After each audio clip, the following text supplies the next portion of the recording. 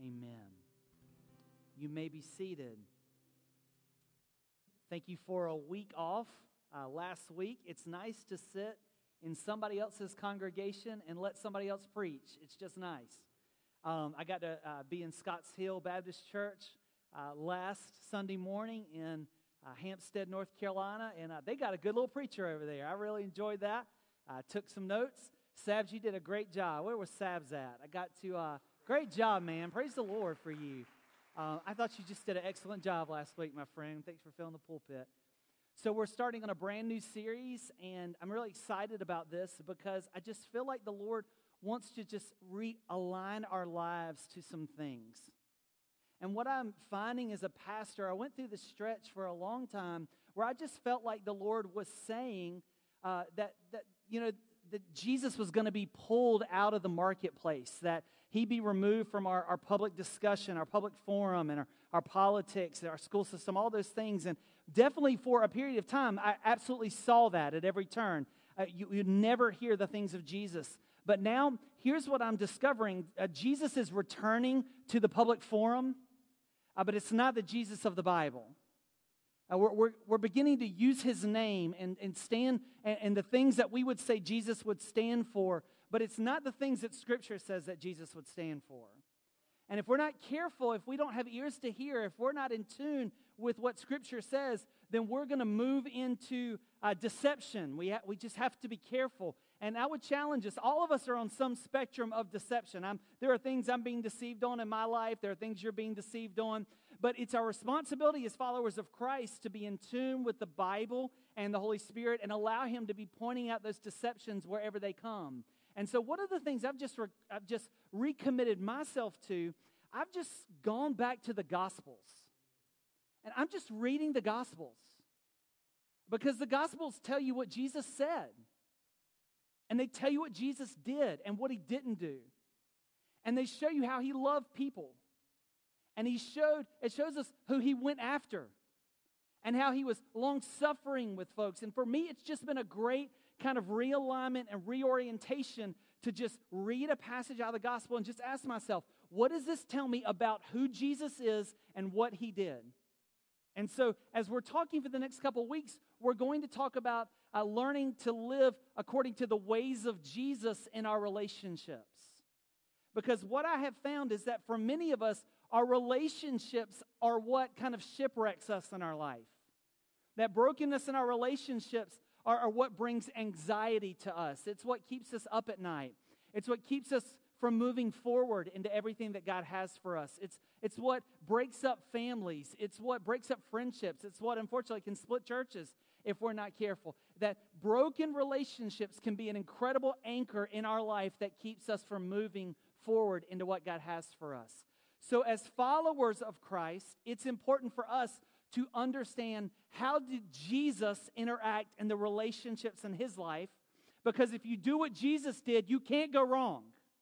Right? I mean, if we align our lives to the way Jesus aligned His life when it comes to relationships, then we cannot fail. One of the things that has been kind of a constant theme for us on our Wednesday night teaching and also from the pulpit is this idea that God calls us as followers of Christ to live a life of contrast. You probably heard me say that there should be things in our life that are different than the way people of the world live. And people who don't know Jesus, that we don't say the same things. We don't spend our money the same way. We don't raise our children the same way. We live for a different kingdom. We serve a different king. And so there should be a contrast. And when our lives are contrasted with that of the world, it creates this attraction to the gospel that's almost undeniable. When people see there's a different way to live and they see peace in your life and joy in your life, then it attracts them to Jesus. And I believe that relationships is one of the primary ways that our lives can be attractional to people who don't know the Lord. Because there's not enough self-help books out there to fix a lot of the relational problems we're dealing with right now. So I want to invite you to open your Bibles to Psalm chapter 25. That's where we're going to start today. And from time to time, I challenge you to memorize Scripture.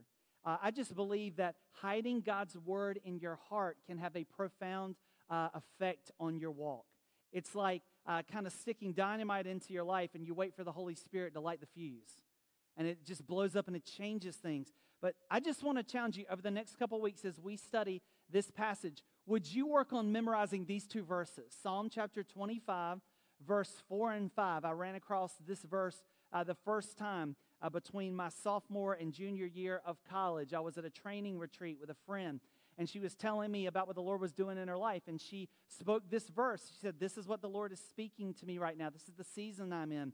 And that conversation spurred this verse into my life, not only for that summer, but moving forward. It just says, show me your ways, O Lord. Teach me your paths. Guide me in your truth and teach me. For you're God, my Savior, and my hope is in you all day long.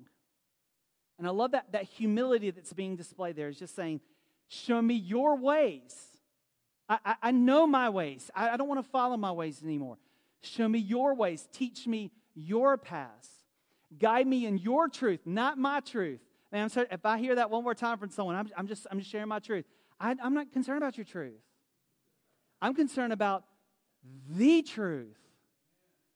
Guide me in the truth and lead me, for you are God, my Savior, and my hope is in you all day long. So that's going to be the theme verse that kind of teaches us all through this next couple weeks on the way of Jesus in our relationships. So I want us to talk about today is the way of Jesus when it comes to those who betray us.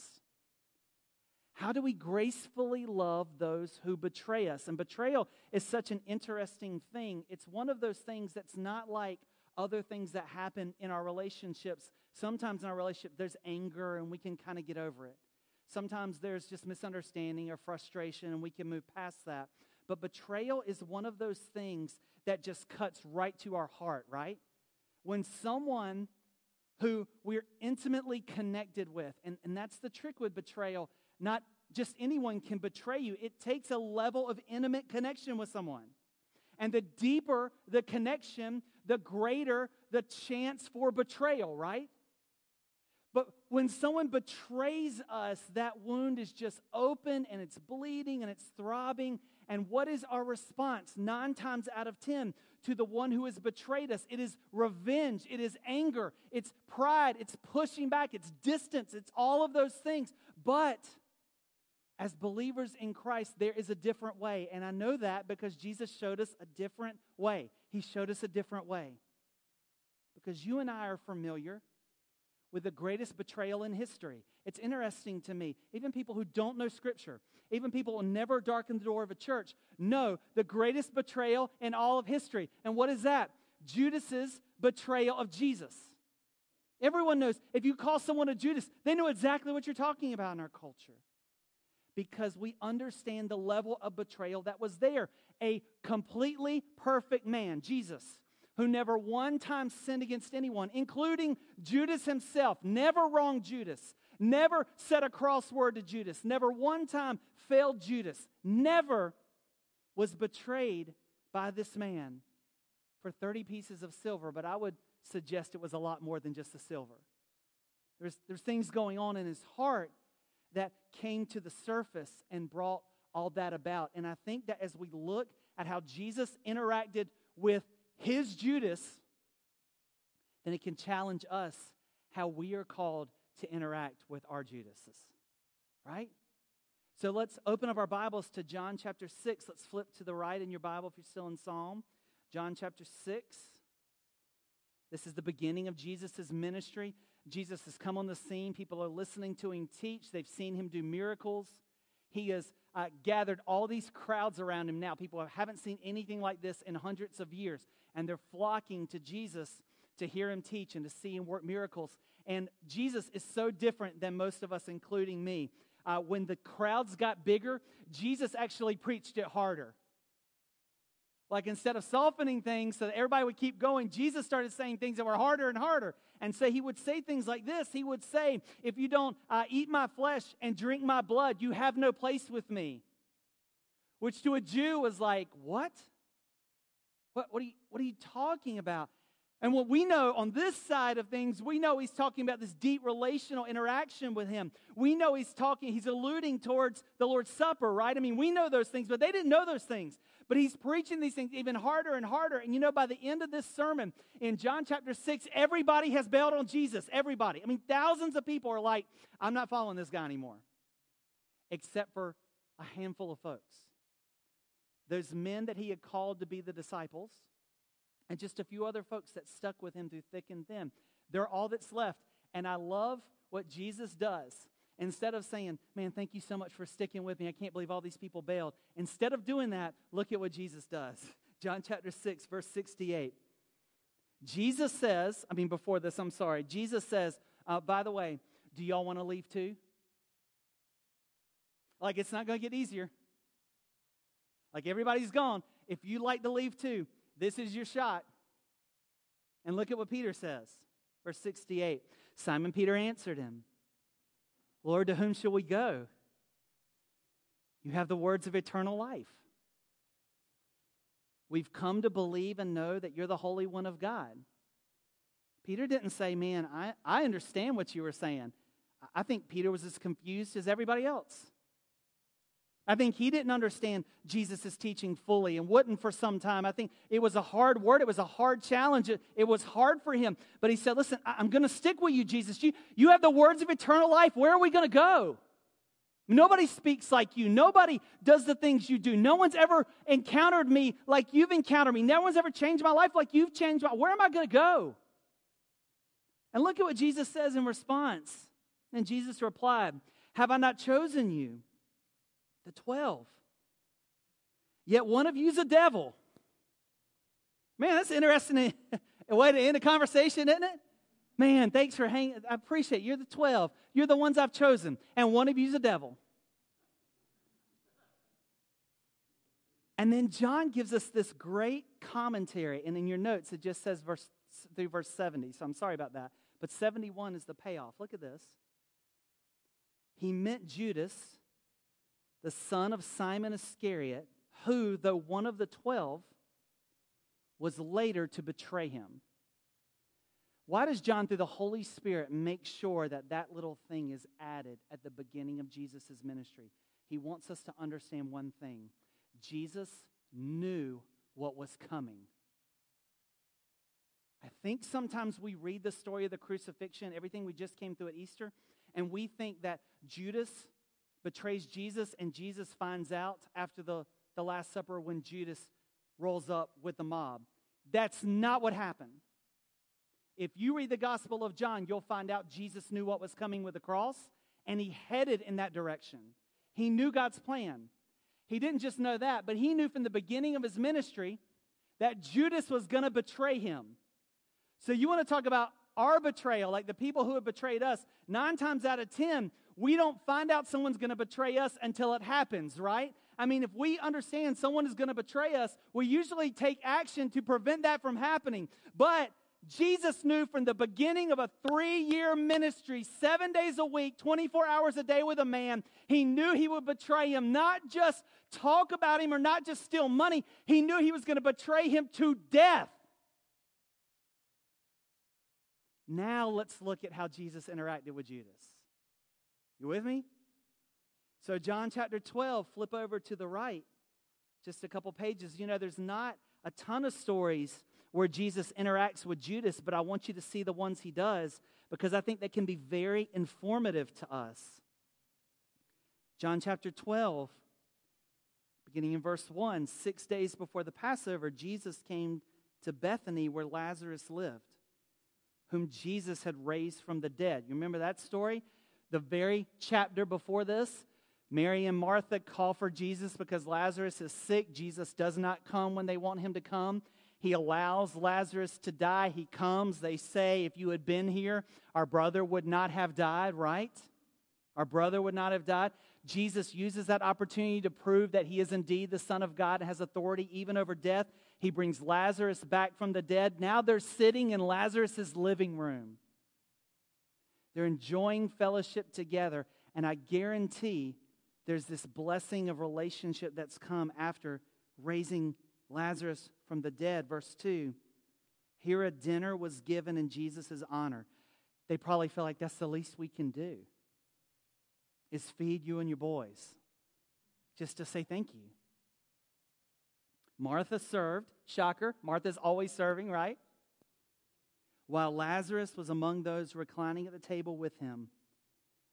And then Mary took about a pint of pure nard, an expensive perfume, and she poured it on Jesus' feet and wiped his feet with her hair. And the house was filled with the fragrance of the perfume.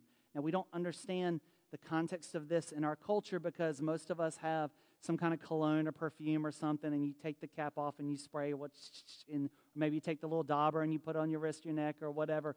But in this day, what they would do with this very fine perfume is it would be in a completely sealed bottle. And it was very valuable and it was very extravagant. And a lot of times people would collect this basically as a savings account. They would go and they would buy this perfume and then they would keep it in their home and it would gain in value. And sometimes women would use this to support themselves once they were married or once they were out from under their father's household. I mean, this was a big deal. And later we're going to find out this was worth a year's wages. A year's wages. And the problem with this was, it's not like your cologne and your perfume where you could take the cap off, spray it, and then put it back on.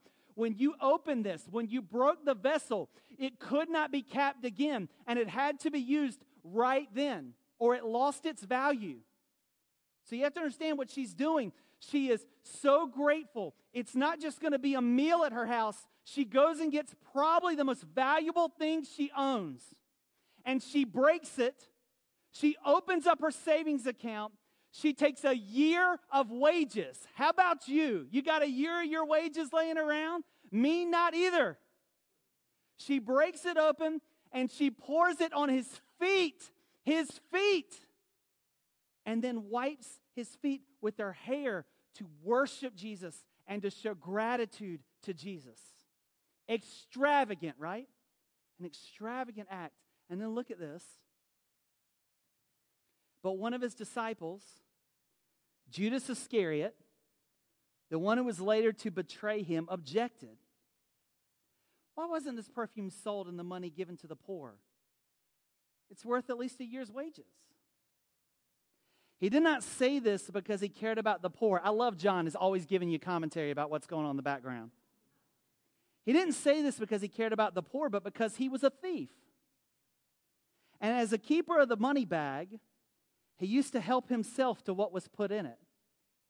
So John helps us understand what's going on. Judas is like, whoa. We could sell that and put that in the community fund, which he was in charge of. And from time to time, he was dipping out of the fund. So this was not about the poor, right?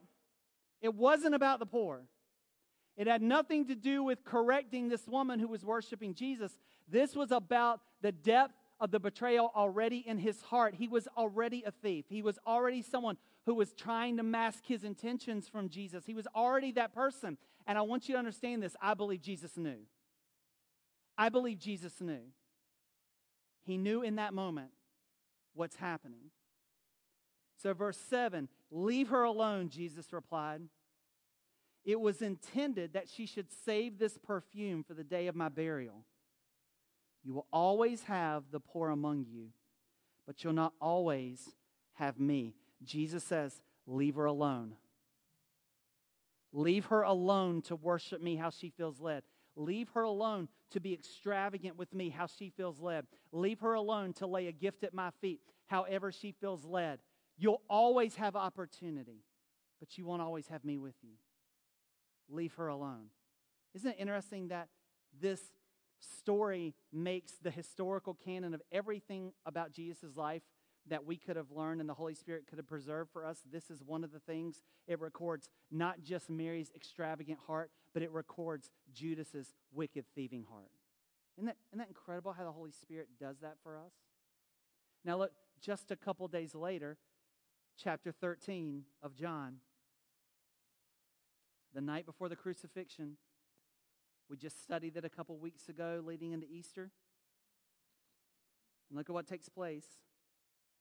It was just before the Passover festival. Jesus knew that the hour had come for him to leave this world and to go to the Father. And having loved his own who were in the world, he loved them to the end. You got to get verse 2. The evening meal was in progress, and the devil had already prompted Judas, the son of Iscariot, to betray Jesus. It's already been set in motion. You with me? And I absolutely believe Jesus knew it. We'll find out because later he reveals that he knew it. So everything that's about to happen happens in the context of Jesus being fully aware that Judas has already been prompted to betray him to death, literally in a matter of minutes to betray him.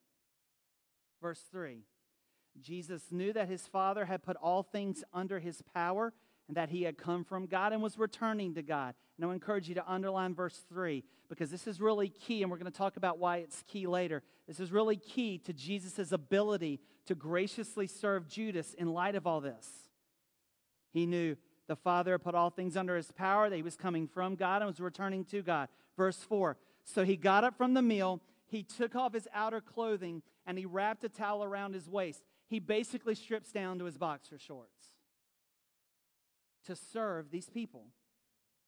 And after that, he poured water into a basin and began to wash his disciples' feet, drying them with a towel that was wrapped around him. Now, you have to understand, most of you know this, but if you're not familiar, culturally, Israel was a very dry and dusty place, and when you walked along the roads, your feet got filthy because most people wore sandals, and who did not wear sandals, they were barefoot. So everywhere you went, your feet were just filthy. So custom was to show hospitality. Whenever you came into anyone's home, the person of lowest stature in the room, when you entered that room, it was their responsibility to wash everyone's feet in that room when they came in. Now, usually that was reserved for like a servant or whatever else it was. But you notice they've started dinner, Jesus is there, and nobody has washed anybody's feet yet.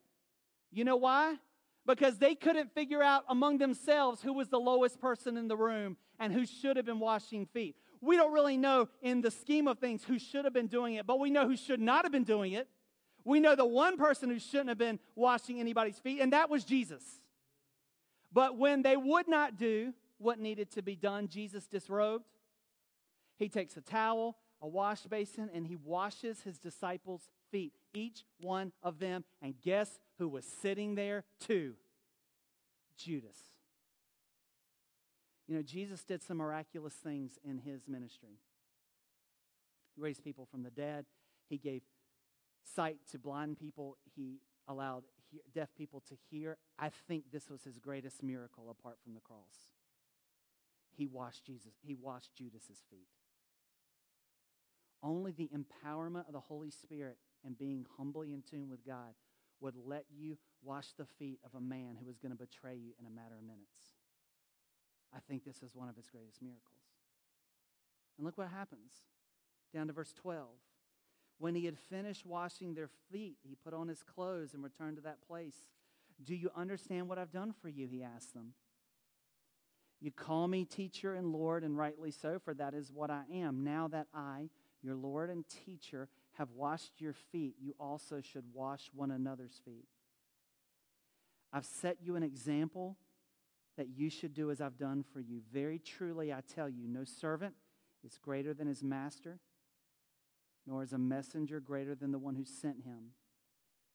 Now that you know these things, you'll be blessed if you do them. I'm not referring to all of you. I know those whom I have chosen, but this is to fulfill the passage of Scripture. He who shared my bread has turned against me. I'm telling you now before it happens, so that when it does happen, you will believe that I am who I am.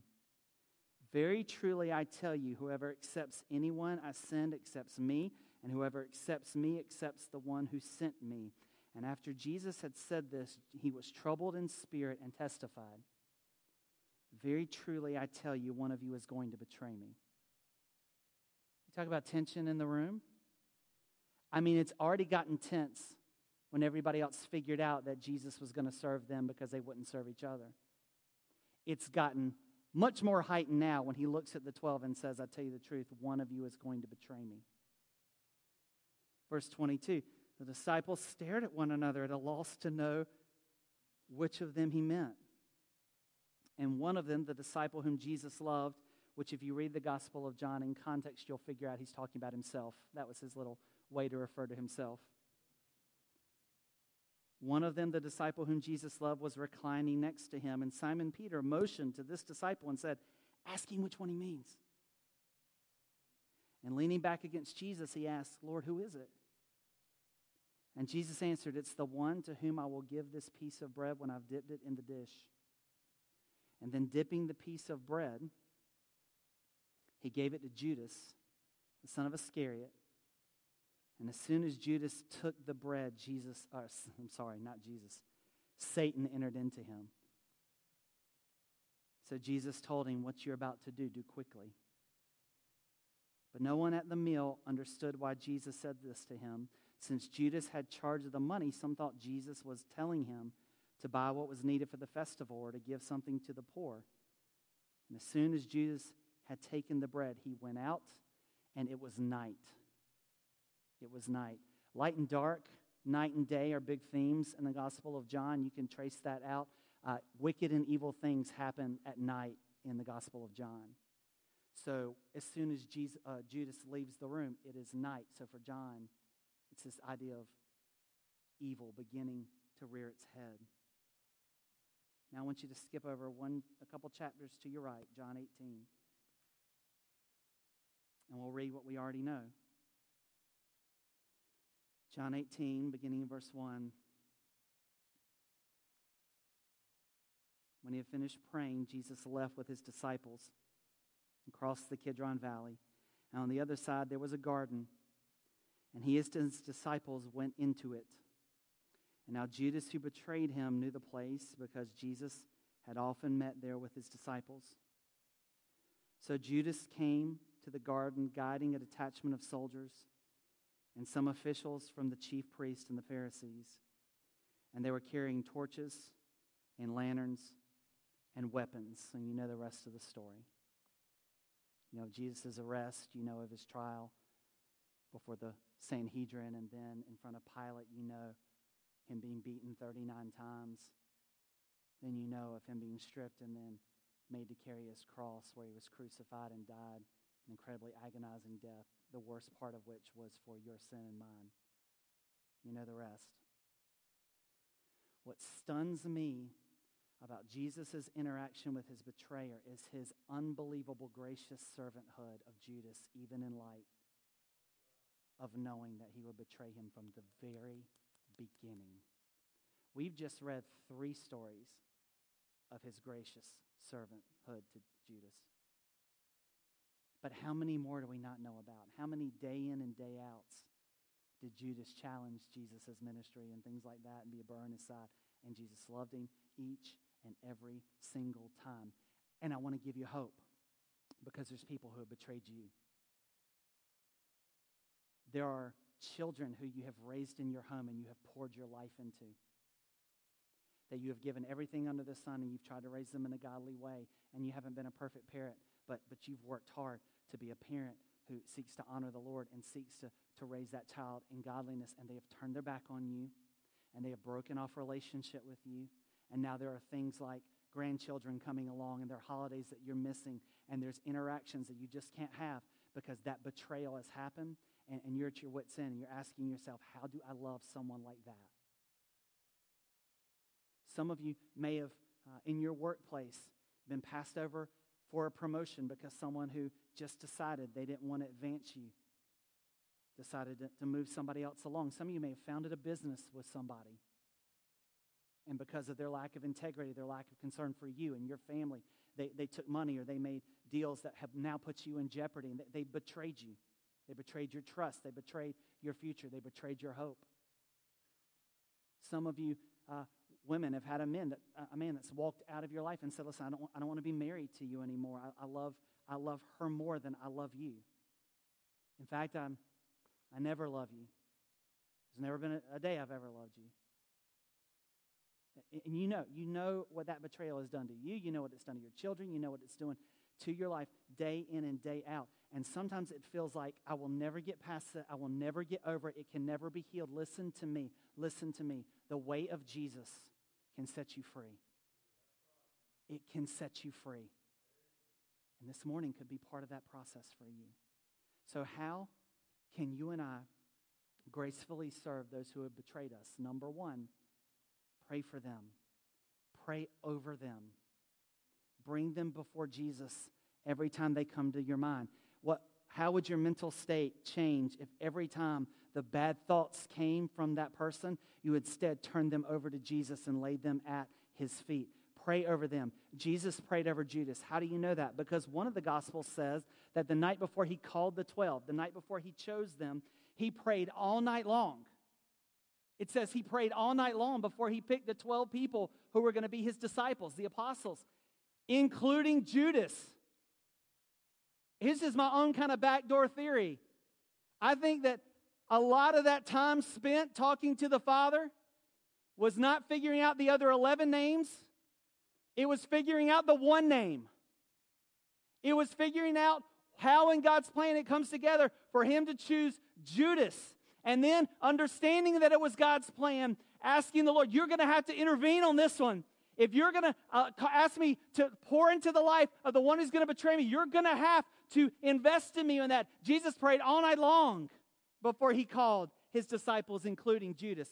Luke chapter 5, verse 16 said Jesus often withdrew to lonely places and prayed. We don't know what he prayed about, but I promise you, over the course of 3 years of ministry, I promise you, he was praying over Judas more than once.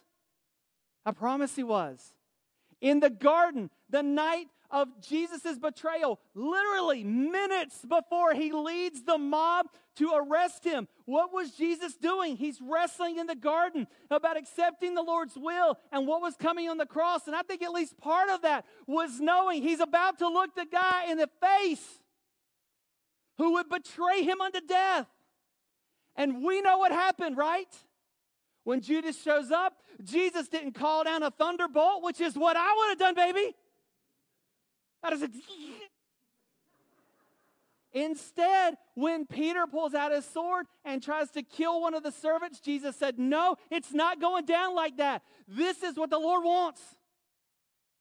But he still looked Judas in the eye and said, are you going to betray the Son of Man with a kiss? He looks him eye to eye. I believe Jesus prayed over Judas all the time. And I want to say, you're just going to have to pray over your kids. You're going to have to pray over your husband. You're going to have to pray over your coworker. You're going to have to pray over your church member. You're going to have to pray over the people who have betrayed you. Well, Pastor Matt, I've been praying for years. Nothing's changed in them. Maybe it's not about them changing. Maybe it's about you changing. If the greatest thing Jesus does in our heart through prayer is changes our heart, that is enough.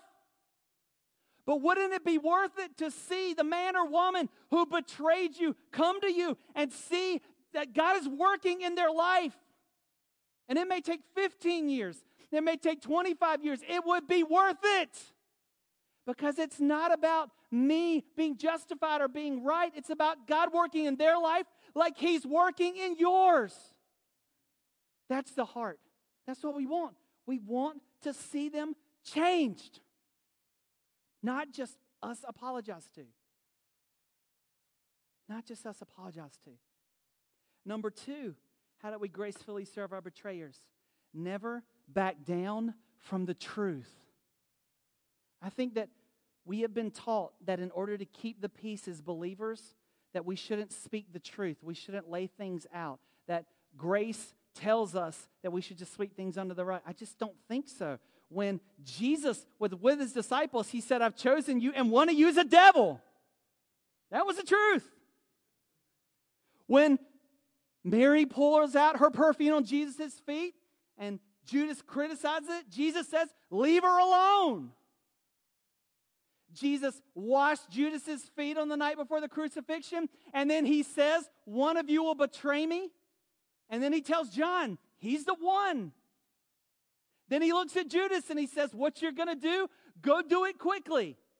Making perfectly sure that Judas knew exactly what was going on. Jesus knew. He didn't back down from the truth. You have to speak the truth in love. You have to. You have to. But you can still gracefully serve the person who has betrayed you. Listen to me. If your grandfather molested you, you can graciously serve that person and not deny that it happened. You don't have to live in this cone of silence in your family that nothing happened. Listen to me. You have to speak the truth in love. And graciously serving your grandfather does not mean you have to let him in your house so that he has access to your children. That's not what grace is. Grace is loving and serving someone, but still drawing healthy boundaries around the truth. If your husband is abusive to you, listen. Grace doesn't say, I'm going to stay in my household and let him keep being abusive to me physically. That's not what grace says. We speak the truth in love. We go and we get help. We bring it into the light. We get people around us that can help us so that people like the church and your friends and maybe even the authorities can come and help you straighten it out. Grace doesn't mean you continue to allow yourself being abused. You can graciously serve your abusive husband without being in his presence. You absolutely can. But we are called to graciously serve our betrayers, just like Jesus did. But we don't ever back down from the truth. Don't do it. Don't do it. Number 3, if we're going to graciously serve our betrayers, we have to stay oriented to the Father and His plans. We have to stay oriented to what God is doing and to the heart of God. Remember what I told you to underline earlier in John chapter 13? It says, John tells us Jesus knew who He was. He knew the power He had. He knew where He came from and where He was going. Jesus was constantly, purposely reoriented to God at all times. He knew God's plan. He knew God's heart. And that was the only way He could navigate day in and day out loving a man who was going to betray Him. Jesus stayed in tune with God. And I want to say something to you. It's the only way you'll navigate it either. Only when you're in tune with the heart and the plan of God every single day will you be able to navigate those who betray you. If not, you're going to speak to them and act towards them out of your flesh. And that's only going to provide more problems for you. More problems. We need the grace of Jesus to overwhelm us. Number 4, how do we gracefully serve our betrayers? Don't let their response determine your response. Don't ever let a sinful man or woman's response determine your response. Here's what you do. If you wait for them to ask forgiveness before you forgive them, then you give them incredible power over you and over your life. You think that's power over them? Oh, no, it's not. Because anyone who's not going to come to you and ask for forgiveness what they did, especially something heinous like abuse, anyone who's not going to come to you and ask for forgiveness, they're not thinking of you anyway. They're thinking of themselves. They're not holding you in prison. They're in prison to their sin, but they're not thinking of you. But you're thinking of them. I want to say something to you. One of the best way to graciously serve your Judas is to forgive them. And again, you don't have to go into their presence to do that. One of my family members decided he was going to molest another family member in my family. And when I found out, my first instinct was, I'm going to drive down there, I'm going to kill him. I'll just be honest with you. That was my first instinct. Fortunately, we don't live in the same town. Because I got to cool off. I got to rethink that. I got to just take a breather. But before that week was over, I wrote a 4-page letter. And I said everything that was in my heart. And I ended it with, I forgive you. Well, Matt, there's no way that you had dealt with everything in your heart in a week. Nope, I hadn't. I still deal with a lot of that garbage. Right now, today, I still deal with a lot of that garbage. But I made a choice at the beginning. I'm going to forgive you. And I'm going to forgive you again and again and again. Not because you deserve it, but because I want to graciously serve those who have betrayed me. And I want to challenge you. If you want to be free of that person, it starts with forgiveness. Please go to counseling. Please get help. Please get distance. Please do those things. But it has to start with forgiveness. And only Jesus can do that for you. So number 4, how do we gracefully serve those who have betrayed us? Number 5, we pray for revelation to see them as Christ sees them. Revelation is not earned knowledge. You're never going to open a book and gain the knowledge that you need to compare to revelation. Revelation is when God pulls back the cloak and He shows you what you couldn't see before. It's a spiritual act. Only Jesus can do that. You need Jesus to help you see your betrayer like He sees them. And if you want to know how Jesus sees your betrayer, it's the same way He saw Judas. He graciously served him again and again and again. And the last thing is this. We need to pray for revelation to see your own betrayal. Because here's where things will turn. I promise you, here's where they'll turn. When Jesus starts to allow you to see them like He sees them, and when He starts to allow you to see how you have betrayed Him, it will change your heart. Because when Jesus helps us to see that it wasn't just Judas's betrayal that put Jesus on the cross, it was yours. It was your sin, your rebellion, your brokenness, your pride, your anger, your disobedience, your running away from God. It was your sin too. It was your betrayal too. It was our betrayal. It was my betrayal. It was our betrayal. And Jesus poured out His grace on us. He poured out His love on us. He sprinkled His blood on our heart, and He forgave us. And He forgives us again and again and again. We act like it was one betrayal in the past. No, we sin against Him all the time. All the time we choose our own way. And He forgives us again and again and again. We'll never forgive our betrayers until we understand how we have betrayed Jesus. The praise team is going to come. And as they come, this is a chance for us to respond to what we've heard. And